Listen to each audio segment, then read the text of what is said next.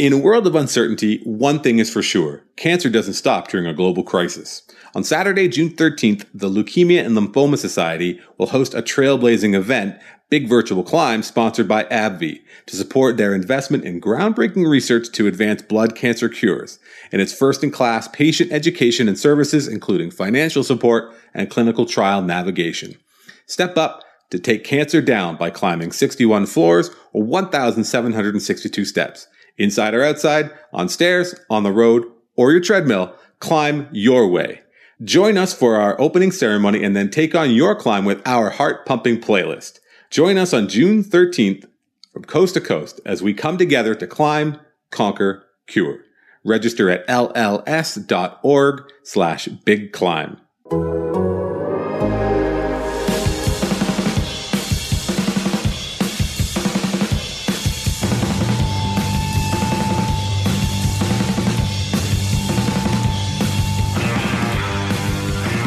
Hey, what's going on? Greetings and good day. Welcome back to Birds All Day. My name is Drew Fairservice, and yes, we have more baseball-adjacent things to talk about than we have. The draft was this week, so we have lots of exciting baseball things to talk about, baseball-shaped things, people who have been or recently were playing baseball. We could talk about them. I'm excited. I know you're excited, and I know that he is always excited, and he joins me as always. Old reliable, Mr. Andrew Stoughton. Stoughton, how are you? I'm doing all right. I'm excited, apparently. Well, it's exciting. It's the draft. It turned into like a really exciting, fun thing. Like I had absolutely no expectations for the draft. And then that thing happened where the Blue Jays got the best player, even though they picked fifth. And, it was just, it's so weird for things to break right for the team that you follow, that has been to the playoffs twice in the last 20 years. It was kind of a nice night, and especially in these trying times, was just a little speck of niceness. If you're a Blue Jays fan, because it was pretty cool. It was. I would say that I agree that one thing, especially because I don't do this full time anymore. I do this. We do the show, and I have a great time doing it. But I feel like there is no longer an expectation on myself internally, and maybe from the people who listen to this show, for me to pretend like I have any idea about these kids at all. So I'm just like, hey, whatever. And then I'm happy to rely on the expertise of those who may be more studied, may have seen them, may be more closely following scouting reports and the like. And to me, it's a delight. I do want to say one thing real quick. As you mentioned, in these trying times, while last week we did a quote unquote a very special episode, and I know a lot of shows and podcasts around did that. That doesn't mean this is over. It doesn't mean that we're going to pretend and ignore the stuff that's still going on, that the protests are continuing, that peaceful protests are continuing. So there's still lots of opportunities to put your money where your mouth is, to support important organizations here in Canada, across in the United States and around the world. So supporting Black legal action centers if you're here in Toronto, bail funds, water protectors, all that stuff still super important. Let's keep the momentum. There's so much important and valuable conversation going among people who need to have important and valuable and uncomfortable conversations. So hopefully we can keep it going. I'm thankful that we have baseball things to talk about so that we're not so much out over our skis as we end up doing whenever we talk about things that aren't baseball. But I do want to make sure that we mention that off the top and just keep that momentum going and keep talking about it and keep taking action, not just talking about it and not just posting black squares on Instagram, whatever it might be. Let's keep it going. We'll all be better for it. Sorry, Stoughton, I kind of hijacked that. You didn't know that I was going to... No, very important things to say, and I stand behind your words, so no, do not apologize. Thank you to everybody who did listen last week, everybody who had positive things to say. If you had negative things to say, you didn't share them with us. But if you do, if you have criticism, constructive or otherwise, always accepting of that, as well as not needing someone else to do the work for me. I can only speak for myself, that I'm doing what I can in the ways that I can, in the ways that I know. So We're going to continue on, though, like I said, and we're going to talk about baseball. We're going to talk about the draft. And we have a special guest this week. We are joined this week by Nick Ashbourne, formerly of Yahoo in Canada. Formerly, you've read him on The Athletic, and you can probably read him more often now on Sportsnet.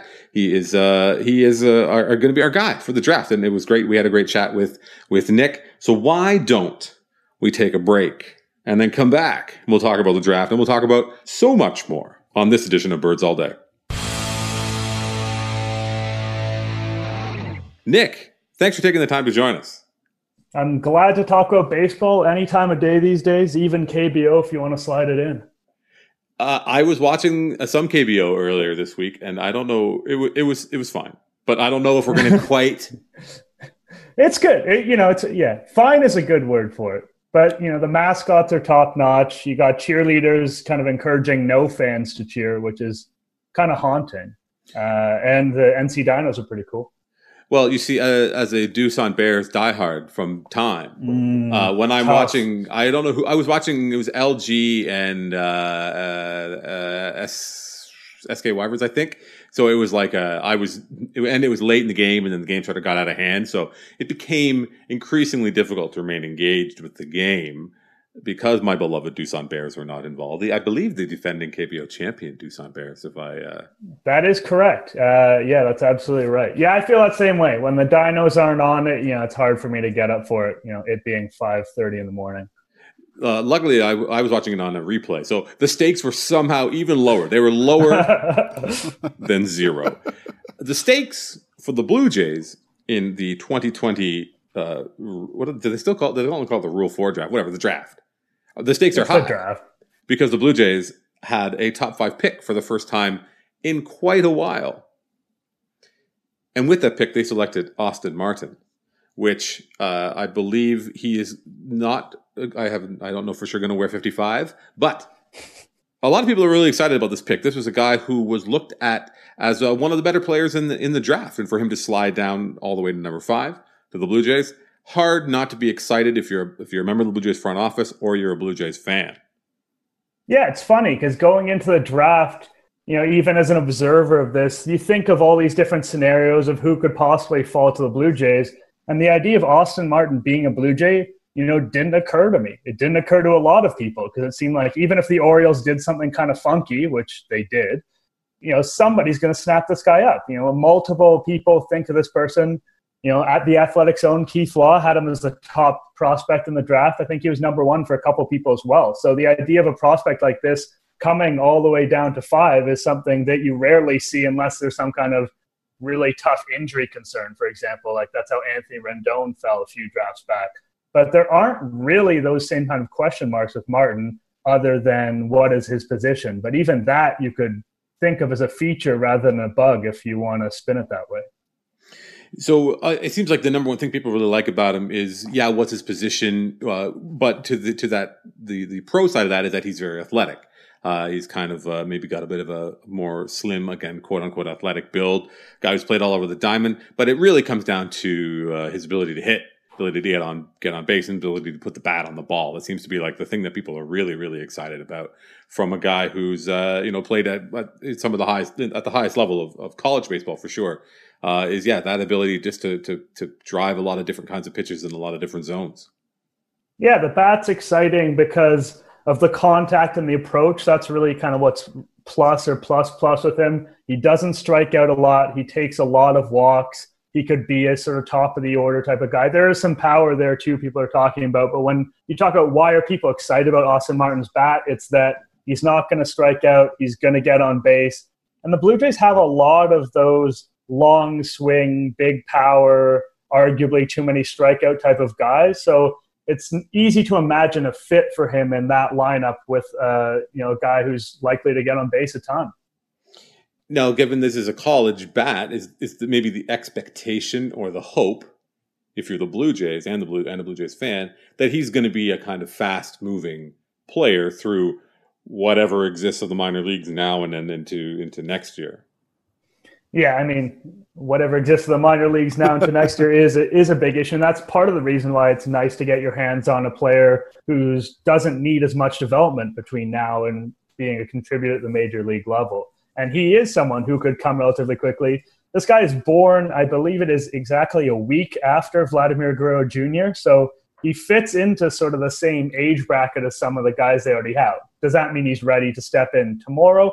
Probably not, but you could see him in 2022 being a factor. Even 2023 seems that would be a pretty pessimistic view of when he can contribute. So you should see him soon if all things go well and there's no injury problems.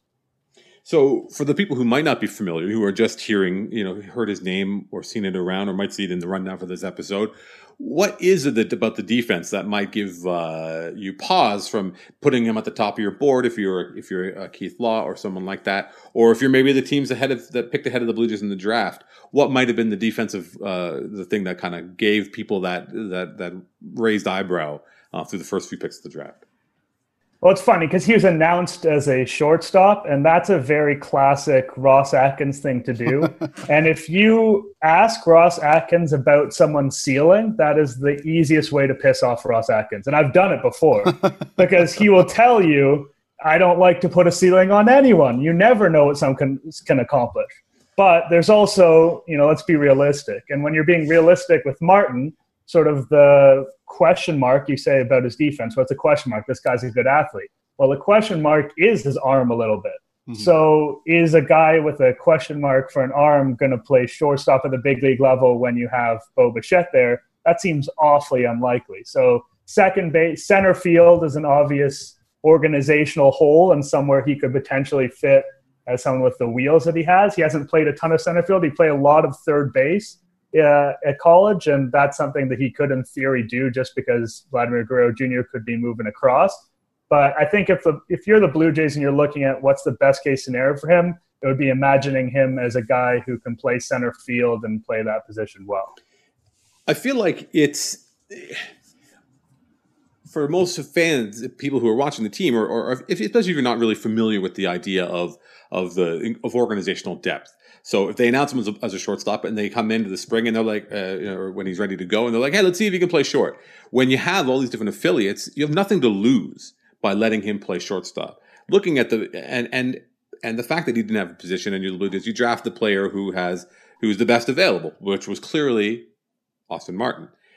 If you run him out there, you let him play shortstop. If he can surpass your expectations, but then climb over all of the organizational depth that they have, that's a huge win, right? If he suddenly is like, I'm a better shortstop than Bo Bichette, than or Elvis Martinez, all these other guys, that's amazing. If not, again, there's just so many more options to work with. I don't know.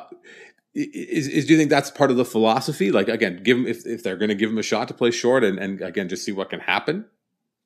I think another aspect of it is too, I know when these picks come in, you hear a lot of comps thrown around, and I heard, Justin Turner for him in terms of offensively. Another one you heard is Ben Zobrist, and that's because of the positional versatility. So let's say he could play shortstop, even if you don't think he's as good a shortstop as Bo Bichette. Let's say in 2022, they're both in the lineup together, and then Bichette gets injured for a couple months. You push him across, or he needs a day off for whatever reason. This is a guy they could play with versatility-wise and have him be that guy who moves around to different positions, even though his bat is elite, because that keeps him in the lineup and lets them do things elsewhere in terms of platooning. So he could be a guy that learning to play shortstop at the highest level isn't something that he does day in, day out in an ideal situation, but he could be pressed into that duty or just do it on the odd day because he can. And I don't know if you got the same thing. Like I'm so glad for the versatility aspect of it because a ton of people on draft night on Wednesday night were like, oh, can he play center field? Can he play center field? Like are kind of there's still the mindset of a lot of people that are thinking about like, oh, they got to draft for positional need, which is obviously not really a thing that happens in baseball, or nor should it.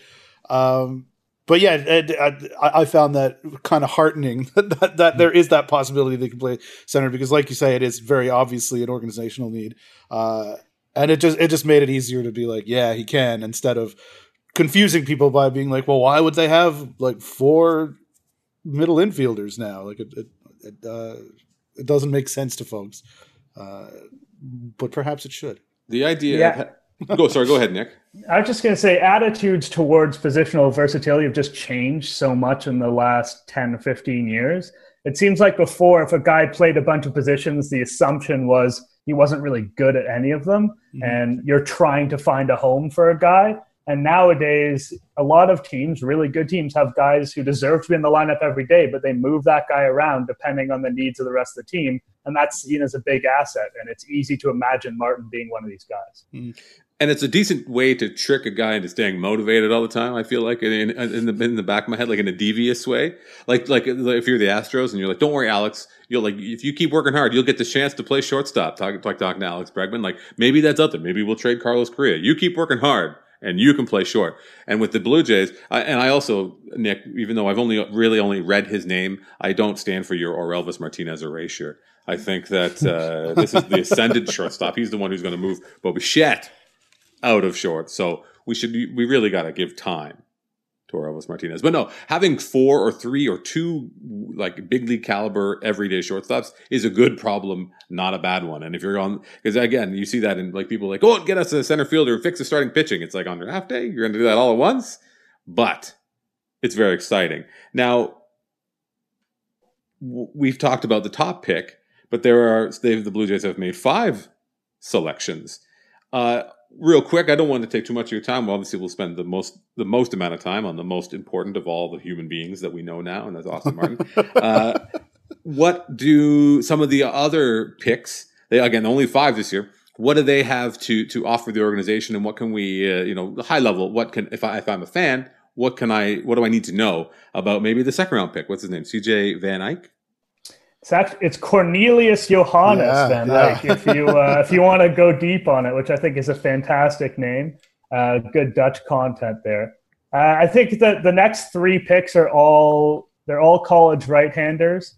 I think at a certain point in the draft, you'll see this with their 3rd and 4th pick, you get to the point where all these guys have a very similar description of, this is a guy who would be a good reliever and maybe he can start or maybe not. And that's like every college right-hander picked between pick 50 and pick 138. Like that's just it. That's what the draft becomes. Once you run out of those guys you're confident can be a starter.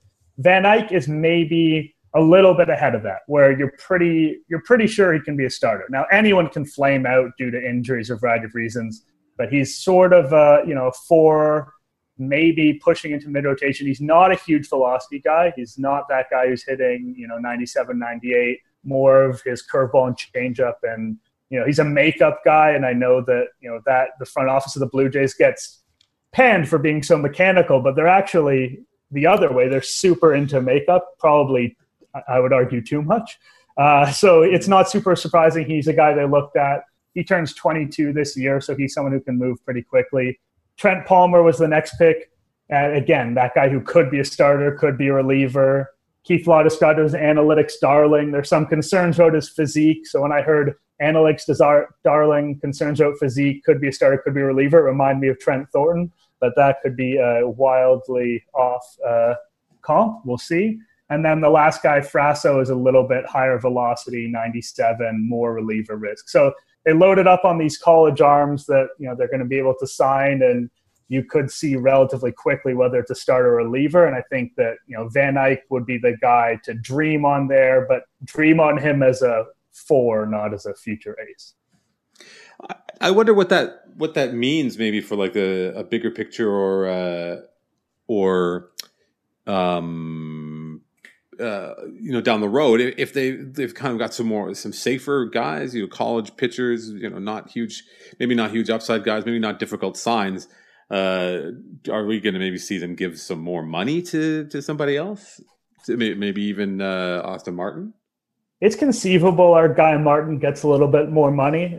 He's a Boris guy, and he expected to go a fair bit higher. Like you said, none of these guys, in theory, should be super difficult signs. But in a lot of drafts, I would argue for that kind of swing for the fences, take the high school athlete. But in this one, there's a lot more uncertainty. So I can understand people, and there's no ability to take those shots later in the draft. When you only have 5 picks, I understand trying to get a package where you're a little bit more sure what you've got. And these guys also fit in age-wise, like I said, with Martin, with the guys they've got coming, the Bichette and the Guerrero and that sort of cohort. You add these guys to that cohort and it fits nicely, as opposed to them being sort of a quote-unquote second wave after the guys we already have cracking the big leagues last year. The future is now. Nick Ashburn, you heard it here first on Birds All Day. They're making a run at it. Is that what I mean?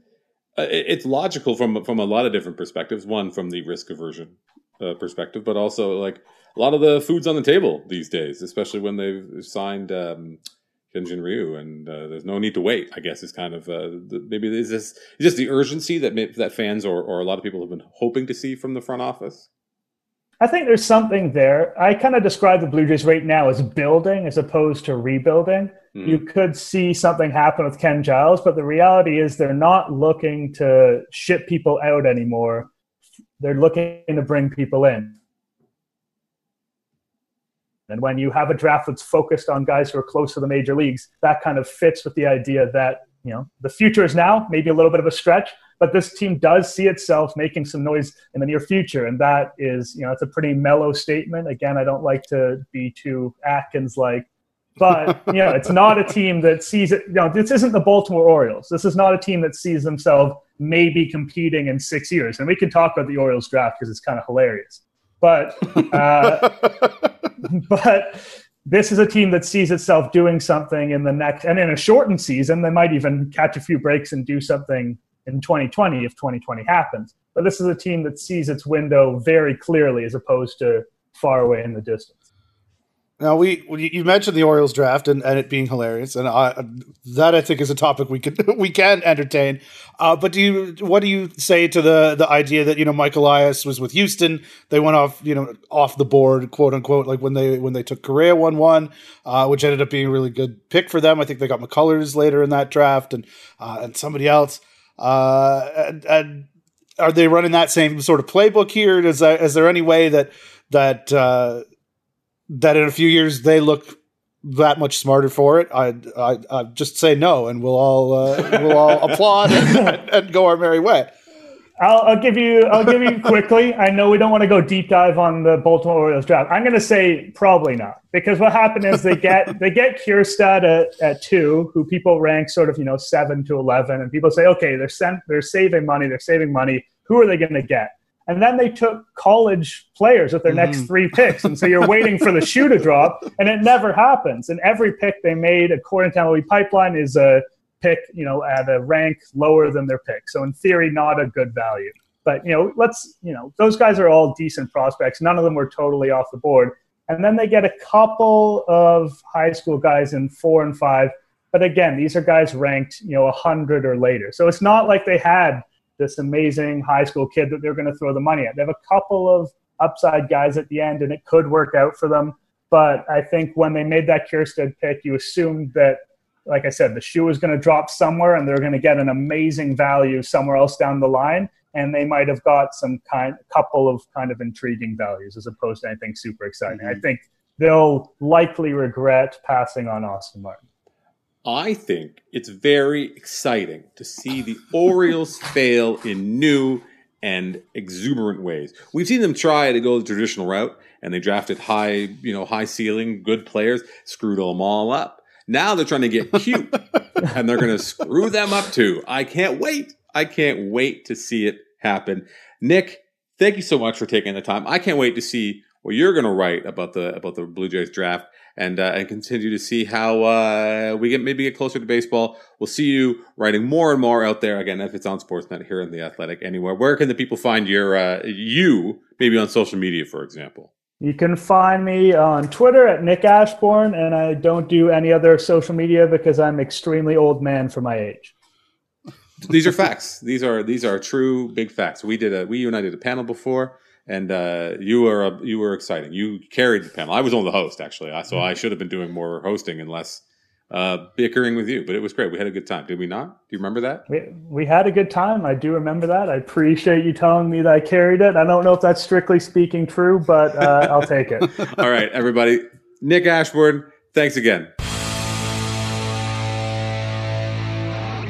Draft time is exciting. It can be fun. Like you said, the Blue Jays haven't drafted this high in quite a while. B, it's rare when you're drafting even in the 5th pick that you're going to be able to pick up a player that many may have considered or thought could have reached, to be the top pick in the draft, the top player in the draft. So there's that added extra excitement. But also, it's just like draft time, so it is exactly what we need right now. In that it is the peak of clinging to trivial bullshit, and I could not be more excited about it.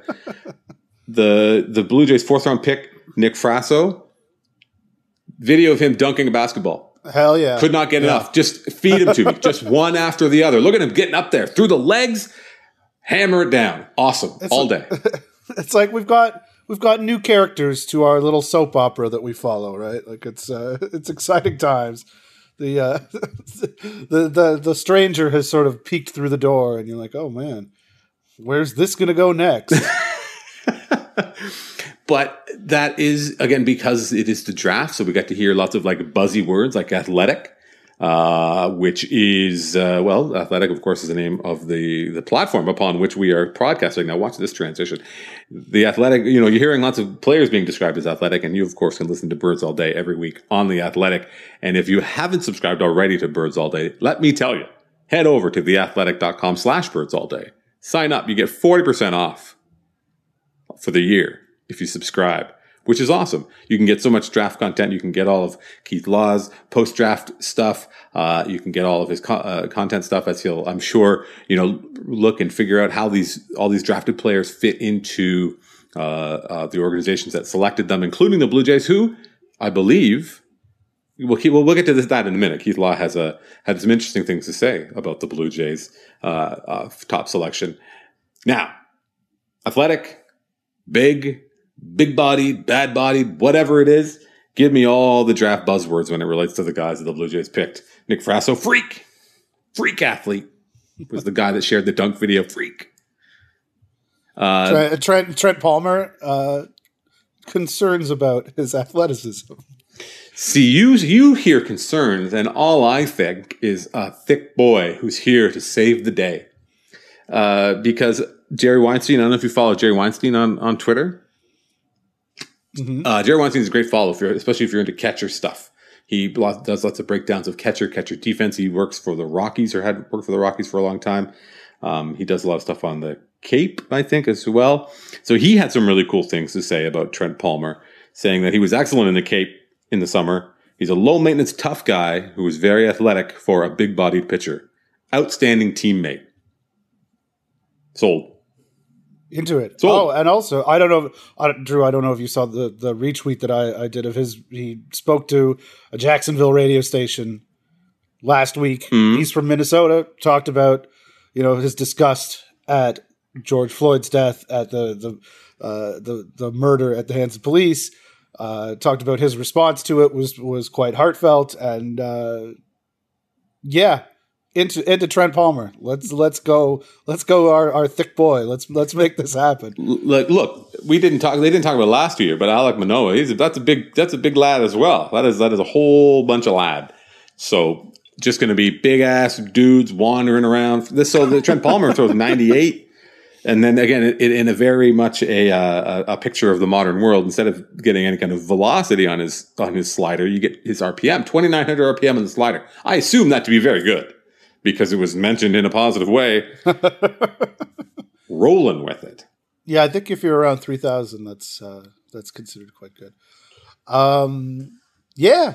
No, I Palmer, I think Keith was maybe a little less hot on him than some of the other scouting reports I see, as is just the nature of that business or that aspect of the industry. Saw some really good reports on Palmer. I'll be writing about the day 2 picks for the Blue Jays. I think that's going to be out on Saturday, but perhaps Friday. Depends on it depends on how well this goes, I guess. But yeah, there will definitely be videos of a prospect dunking and quotes about the disastrous fucking police situation in the United States, and all sorts of other tidbits that I can find. I actually found that our friend Cornelius Van Eck, CJ, as the kids call him, the Jays' number 2 pick, he just seemed like very polished, very like not like he was a veteran champion, media savvy kind of guy, but just someone who was like really.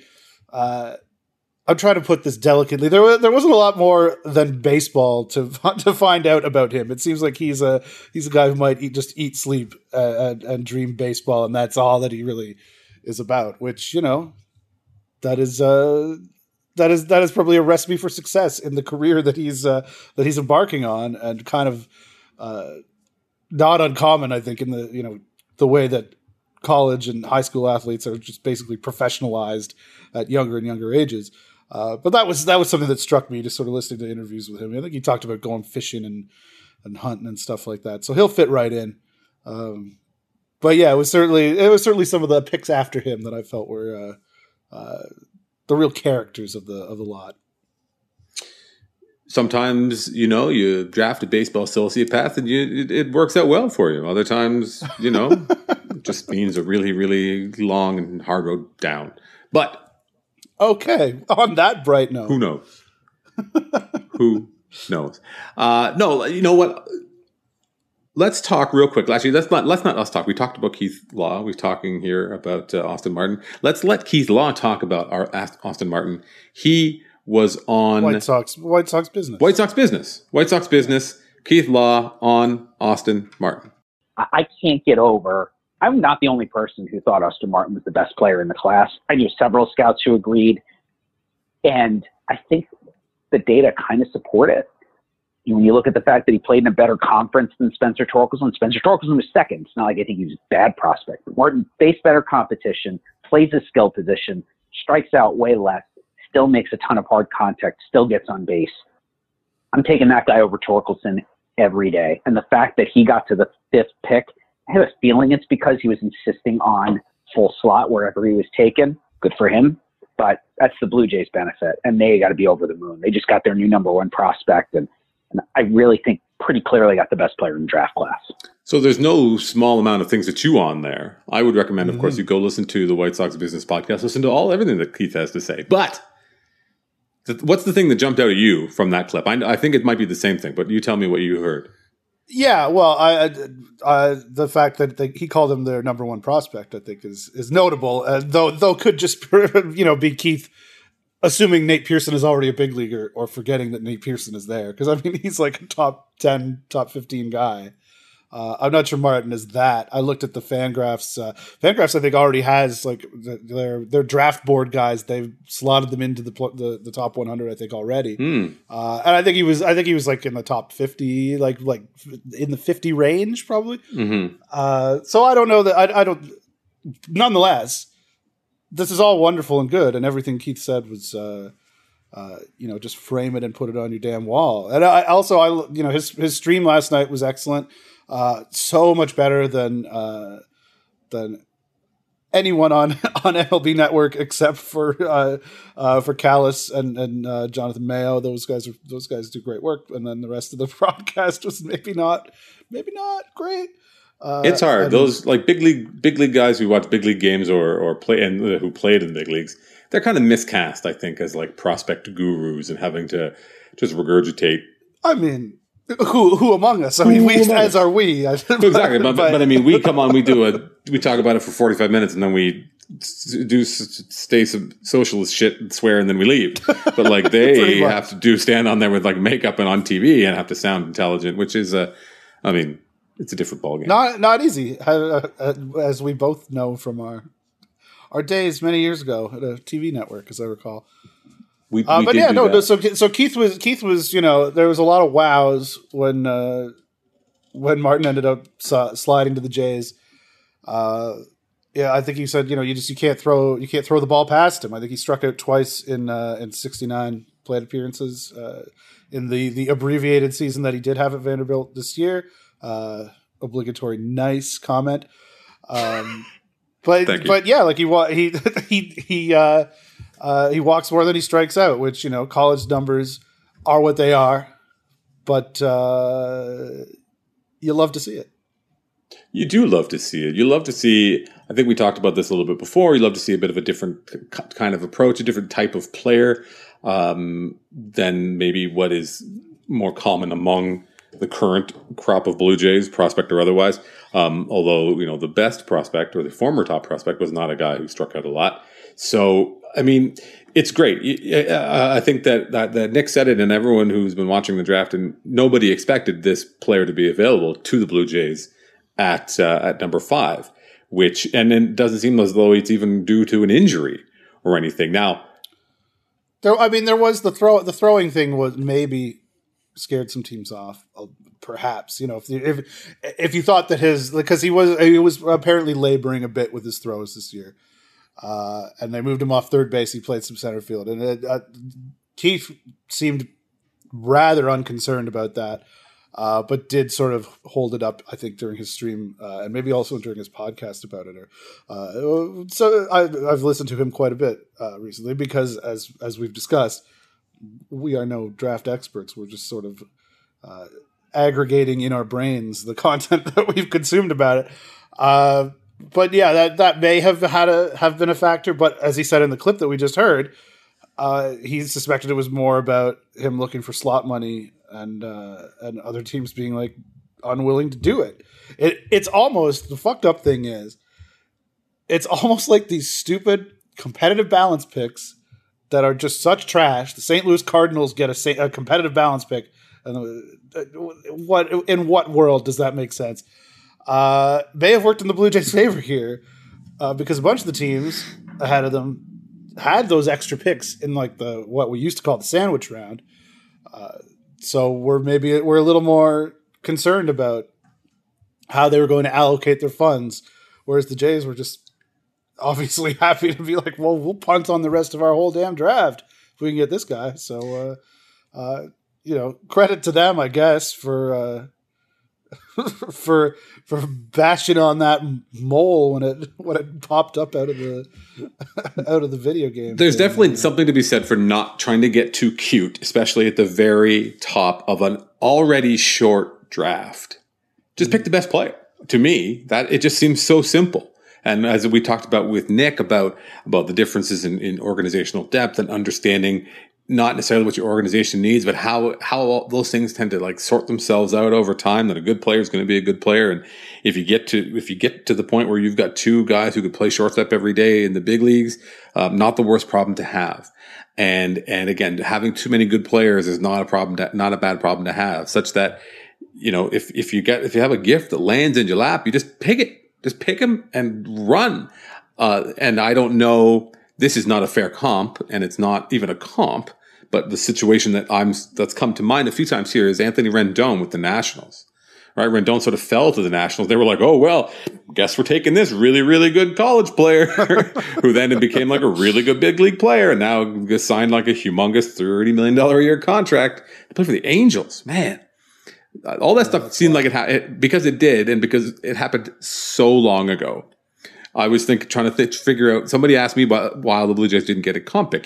This guy on Twitter was kind of confused about those competitive balance picks you talked about, and I was like racking my brain, being like, "Did they get a comp pick? What is he talking about? Did they lose a pick for signing Hyunjin Ryu?" So I had to look it up. Like, they didn't lose a pick for signing Hyunjin Ryu because he already accepted a qualifying offer, so he was free and clear as I refreshed my memory. That's right? I'm not talking out of my ass. That is correct. No, but the comp picks, mostly the comp picks go to the quote unquote small market teams, and I guess St. Louis is not the owner is not an enormous metropolis compared to some of the Toronto should be viewed as a big market team, even though the owners of the team in Toronto don't necessarily always view it that way. But still, well, the owner of the Cardinals will be the first one to tell you the baseball. Yeah. It's not a profitable business. Yeah. So, who I believe that was their chairman. I don't know that he was DeWitt. I thought DeWitt was the owner. Whoever is DeWitt some goofy suit. Maybe the chairman. Maybe the chairman is the owner. Yeah. And also, I think like him and his dad had been involved in like 5 different teams. Like, they keep getting into the industry that is obviously not very profitable. That's the thing that the billionaires do. They keep making all these bad deals. It's remarkable that they're so incredibly wealthy. We just keep shoveling money into this kiln, right into this fire. But God, don't we just love the game so much? We love the business that can't help ourselves. We just don't know when to say when. Anyway, take the best player, pick him, let him play this position. If you can't do that one, move it down. If the other teams above the Blue Jays, other than the Tigers, again, we spoke briefly about the Orioles. If the Orioles are playing jazz out here and just using some wacky time signatures and just going off, do that. Do your thing. And then the Marlins are the Marlins. There was a story. I can't remember who had it. Somebody was saying that one of the teams in the top 10 might have been RJ Anderson from CBS and formerly Baseball Prospectus, who was saying that one of the teams in the top 10 was going to punt their whole draft because they're trying to save money. I heard that. Yeah. Which I think a lot of people assumed immediately it might have been the Marlins. Someone else said it could have been the Angels who had the 10th pick. Who cares? The important thing is this Austin Martin person is now a Blue Jay. You got immediately our favorite player. Correctly, yeah. Again, maybe he's not the top prospect in the system, as Keith said. Again, it depends maybe what you think about Nate Pearson, but that should be. I mean, sorry, go ahead. Yeah, or whether Nate Pearson is a big leaguer or not. I mean, pretty much, he'll be a big leaguer 10 days into whenever the damn season starts. So I think that's the whole point, though. When you have a high pick, you shoot for the moon. Pick the guy that's going to be your best prospect. If he's not, if you have the first pick and the draft and the kid you pick is not better than 60 or whatever scrubs you've got running around in low A ball, well, then you fucked up. Just pick the best kid you can and ride him all the way to the big leagues. It is. I mean, the perspective on this has shifted, I think, for us, for Toronto fans in light of this pick happening. Like, it's like going into the draft was as usual. Especially now that I do not, I've mentioned aggregation of content in our brains, or now that I don't really have to do that like on a website, it's so much easier to check out because obviously none of us can pretend that we're draft experts, and it's quite distasteful and quite obvious. But we kind of went in with just low expectations. Kind of like, oh yeah, it's the fucking draft. They'll get a guy who might be good or something. And now it's like I'm thinking, if this was a Baltimore Orioles podcast, good Lord, first of all, but like we'd be like pounding the desk, like just livid about this. I think there's absolutely no way that would happen. Just for the record, because what we would do is I would be shocked if the Orioles contingent. What if there's an Orioles podcast here on The Athletic? You'll forgive me if I don't know the name. If not, probably for good reason. But you talk yourself into it. Be like, oh no, our guy's got a plan. this tall four-headed analytics bro that they brought in from the Astros, he's the good one in Houston. He was the mastermind behind all of this good stuff, none of the bad. He's got a plan. What they're going to do is going to be special. So just you watch. They let that tall, contact heavy college bat go because it was haunted. They said they cursed it to Canada of all places. But anyway, as someone who wrote extensively about JP Ricciardi and his time with the Blue Jays this week, I feel, and who lived that era, you might be onto something there with like the Stockholm syndrome and fans. Just like completely being like, oh no, they got this thing down. The system, man. JP's gonna beat the system. Trust the process, like the Sixers have been saying. Trust the process, and yet they can't draft anybody who can shoot. Like trust the process. Guys who can't shoot, they're the new inefficiency. Now, you mentioned Nate Pearson. You said within 10 days, whenever the season starts, he'll be up. I guess the follow-up question to that, if there is one, is the season going to start? I don't know if you've got your finger on the labor pulse these days, but doesn't seem like there's a lot of movement. There are offers going back and forth. There doesn't seem to be a great deal of movement between these two sides on this issue of the pro rata of the percentages of games being played, and there was some talk about the owners had their initial basically it was by saying X number of games at X percentage meant that their players would end up getting 31% of their actual contract value. And now the next offer was 33% or something. So maybe there's a little bit of movement. I don't know. The clock's ticking though, right? Like we're going to be in the middle of June almost by the time this thing comes out. It is. Yeah, if they want to have a season, they got to get their shit together. They got to get in gear. But I don't know. Like Manfred, I think I forget who he spoke to. I think he spoke to ESPN, very confident, and just was, without hesitation, like 100%. He believes there's going to be a season. I think that they're, never good to start a sentence with like I think that, because I obviously. I'm not staring at the document or whatever right now, but like I believe that there is like that they can go forward under some of the under sort of the guidelines of the agreement that they had in March. They're just sort of. I think that there's a way that the league they'll just play and it won't be ideal for anyone, which might end up happening. But yeah, I don't know. It's. I mean, it hasn't changed since last week or the week before when we've been talking about this, and it's frustrating, but it's also like, it's heartening. I think I called something else heartening earlier, but that I think that people, and we talked about this in previous weeks, like that people do seem to be seeing through what the owners are attempting to do, in the way that they're, the PR game that they're playing and trying to. Like that attempt to make it all about, the greedy players don't want to bring baseball back to the beleaguered nation. Like, I don't think that narrative is gaining the kind of traction the owners had hoped, which is good. But it also means that we're no closer to having baseball happen, which is bad, unless you consider the fact that, there's going to be a huge goddamn wave of pandemic coming back, probably real soon, and that could just put a wrench in every league's plans, not just baseball's.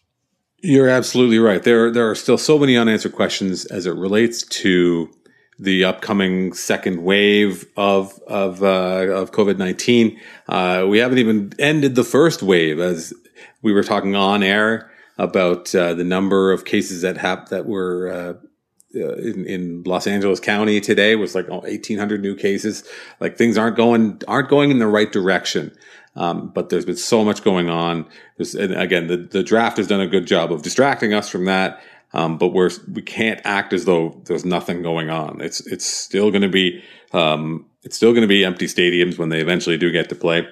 It's still going to be a logistical nightmare. There are still people asking questions. I saw Aaron Dolan, Sean Doolittle's partner, talking about this, that people saying like, I don't have a lot of sympathy for the millionaires. And her point was like, so many of these people aren't millionaires. The families aren't millionaires. The support staff, their families aren't millionaires, but there are that many people who are being put at risk. And then there was something I saw also recently about the NBA is kind of committed to staying in like Orlando, I guess. They're going to be in one central location. And anybody that goes there, reporters or anyone covering the games, is basically committing to be there for 3.5 months. They're going to have to get locked down in Orlando, Florida, on purpose. And the fucked up thing is that we're talking, the places that we were talking about a month ago or even 2 weeks ago, as being, sort of less active in terms of, that's all changing, right? Like, look at, I think there were 1,500 new cases in Arizona this week. At the end of May, I'm just looking at the New York Times website, right? At the end of May, it was like 200. It is going up rapidly in a place where, when it was first sort of floated, the idea that baseball can come back. Maybe they'll have some sort of Thunderdome in Arizona or whatever.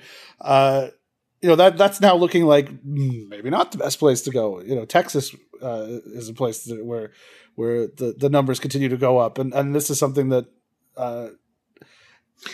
probably hasn't been reckoned with enough in the talk about. Well, the thing that I'm thinking about too is, then if you keep all these people in one place at one time, from what I've seen, what I've read, is that the best way to get it is to have like long continued exposure, while something like the subway or the bus, where you get on and you ride for 30 minutes or so and you get off, even though there's a lot of people in there, that brief exposure is less risky from, again, this is some of that stuff that I've sort of read and cobbled together, than you compare it to the people who get sick at work, right? To people who get sick in healthcare, or the people who get sick in all these meat packing and like fruit packing places where you're standing there shoulder to shoulder or doing whatever for 8 hours. Those are the people who are getting sick. So what does that mean for the people who are clubbies or doing all those sorts of jobs around the game, not just players who and again, players work long days, right? Players who are often described as creatures of habit. They don't just breeze in and pull their uniform on and then hit the field, which maybe that's going to have to be the thing that happens here. They're going to be locked in their hotels. They stretch, they do all as much as they can at the hotel on their own, and then they just show up at the ballpark and play and then get the hell out of there. Because this extended exposure is the thing that I think increases the risk that much more. So we'll have to see. There's so many other things. Again, there's so many other sports that are trying to grind back to life, around the world. The Bundesliga is one example. And obviously we talked about the KBO where people are in Korea playing baseball, but like they're having another bit of a resurgence in Seoul, with cases with people getting it. And because it doesn't take that much. It doesn't take that much, and while there's so many efforts, the things that we call restrictions or the measures that are put in place, if it's masks and physical distancing and washing your hands as often as you can and not touching stuff, and those are measures to keep that infection rate down low.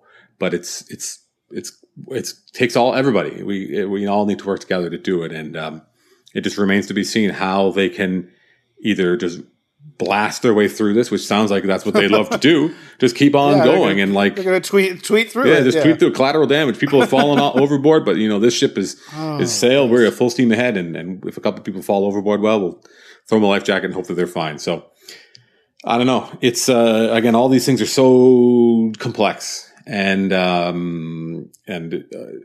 I spoke before about speaking above our pay grade. And I would just, selfishly, I wish that we could play baseball because then I could just be like, the Orioles are stupid, eh?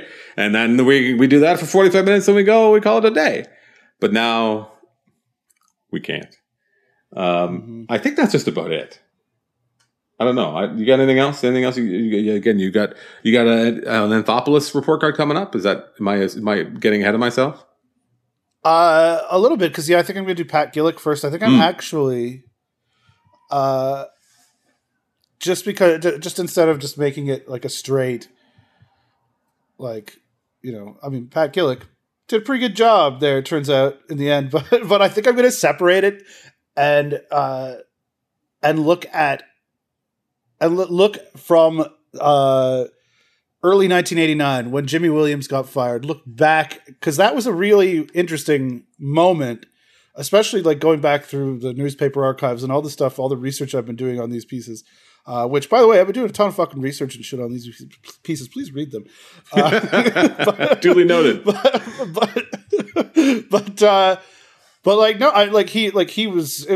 His job was, at least in the media's eyes, was in jeopardy, and he was, it's easy to sort of shorten the span of things that happened, but like from 85 to 89 is a long time. And no playoffs in 86, collapse in 87, no playoffs in 88. And then 89 started and looked like it was going to be a disaster as well. And he had to fire his manager, and that's, Cito came in and things turned around. And then the big trade the next year, but there was definitely a moment where it's like, maybe this isn't going the way that it ended up going, which I think is really interesting. And so I think I'm going to do like a 2-part Gillick retrospective where I kind of look at him at his worst moment at the low ebb, and then also obviously 2 back-to-back World Series, pretty good.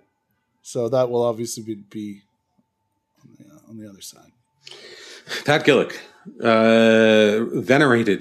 venerated a figure for good reason. A man who knew when to get the hell out when the getting was. He definitely could smell that shit coming a mile away every single time. Incredible, yeah.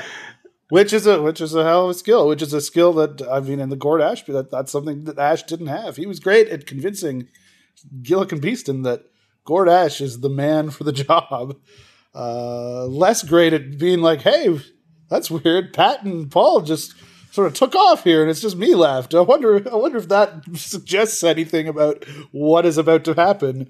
which sounds like classic. Whether the bottom is about to drop. Sounds like classic imposter syndrome to me. You get a job you don't think you're qualified for. What, are you just going to walk away? You keep it until they tell you got to leave. Come on. Which, to his credit. One more thing before we go. I do want to send a shout out to the 1,400 athletes signed a letter demanding Congress and qualified immunity for law enforcement, which is a powerful a statement for them to make. Again, people trying to use their platform as best they can, trying to affect true institutional change.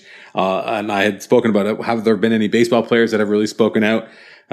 Lots of guys signed this thing. Lots of ball players. Giancarlo Stanton, Alex Bregman, CC Sabathia, Andrew McCutchen, Chris Archer. You might be noticing a theme here. Jack Flaherty, Tim Anderson, Dexter Fowler, Delando Shields Jr., Matt Kemp, D. Gordon, JP Crawford, Cameron Maybin. Again, there's a theme.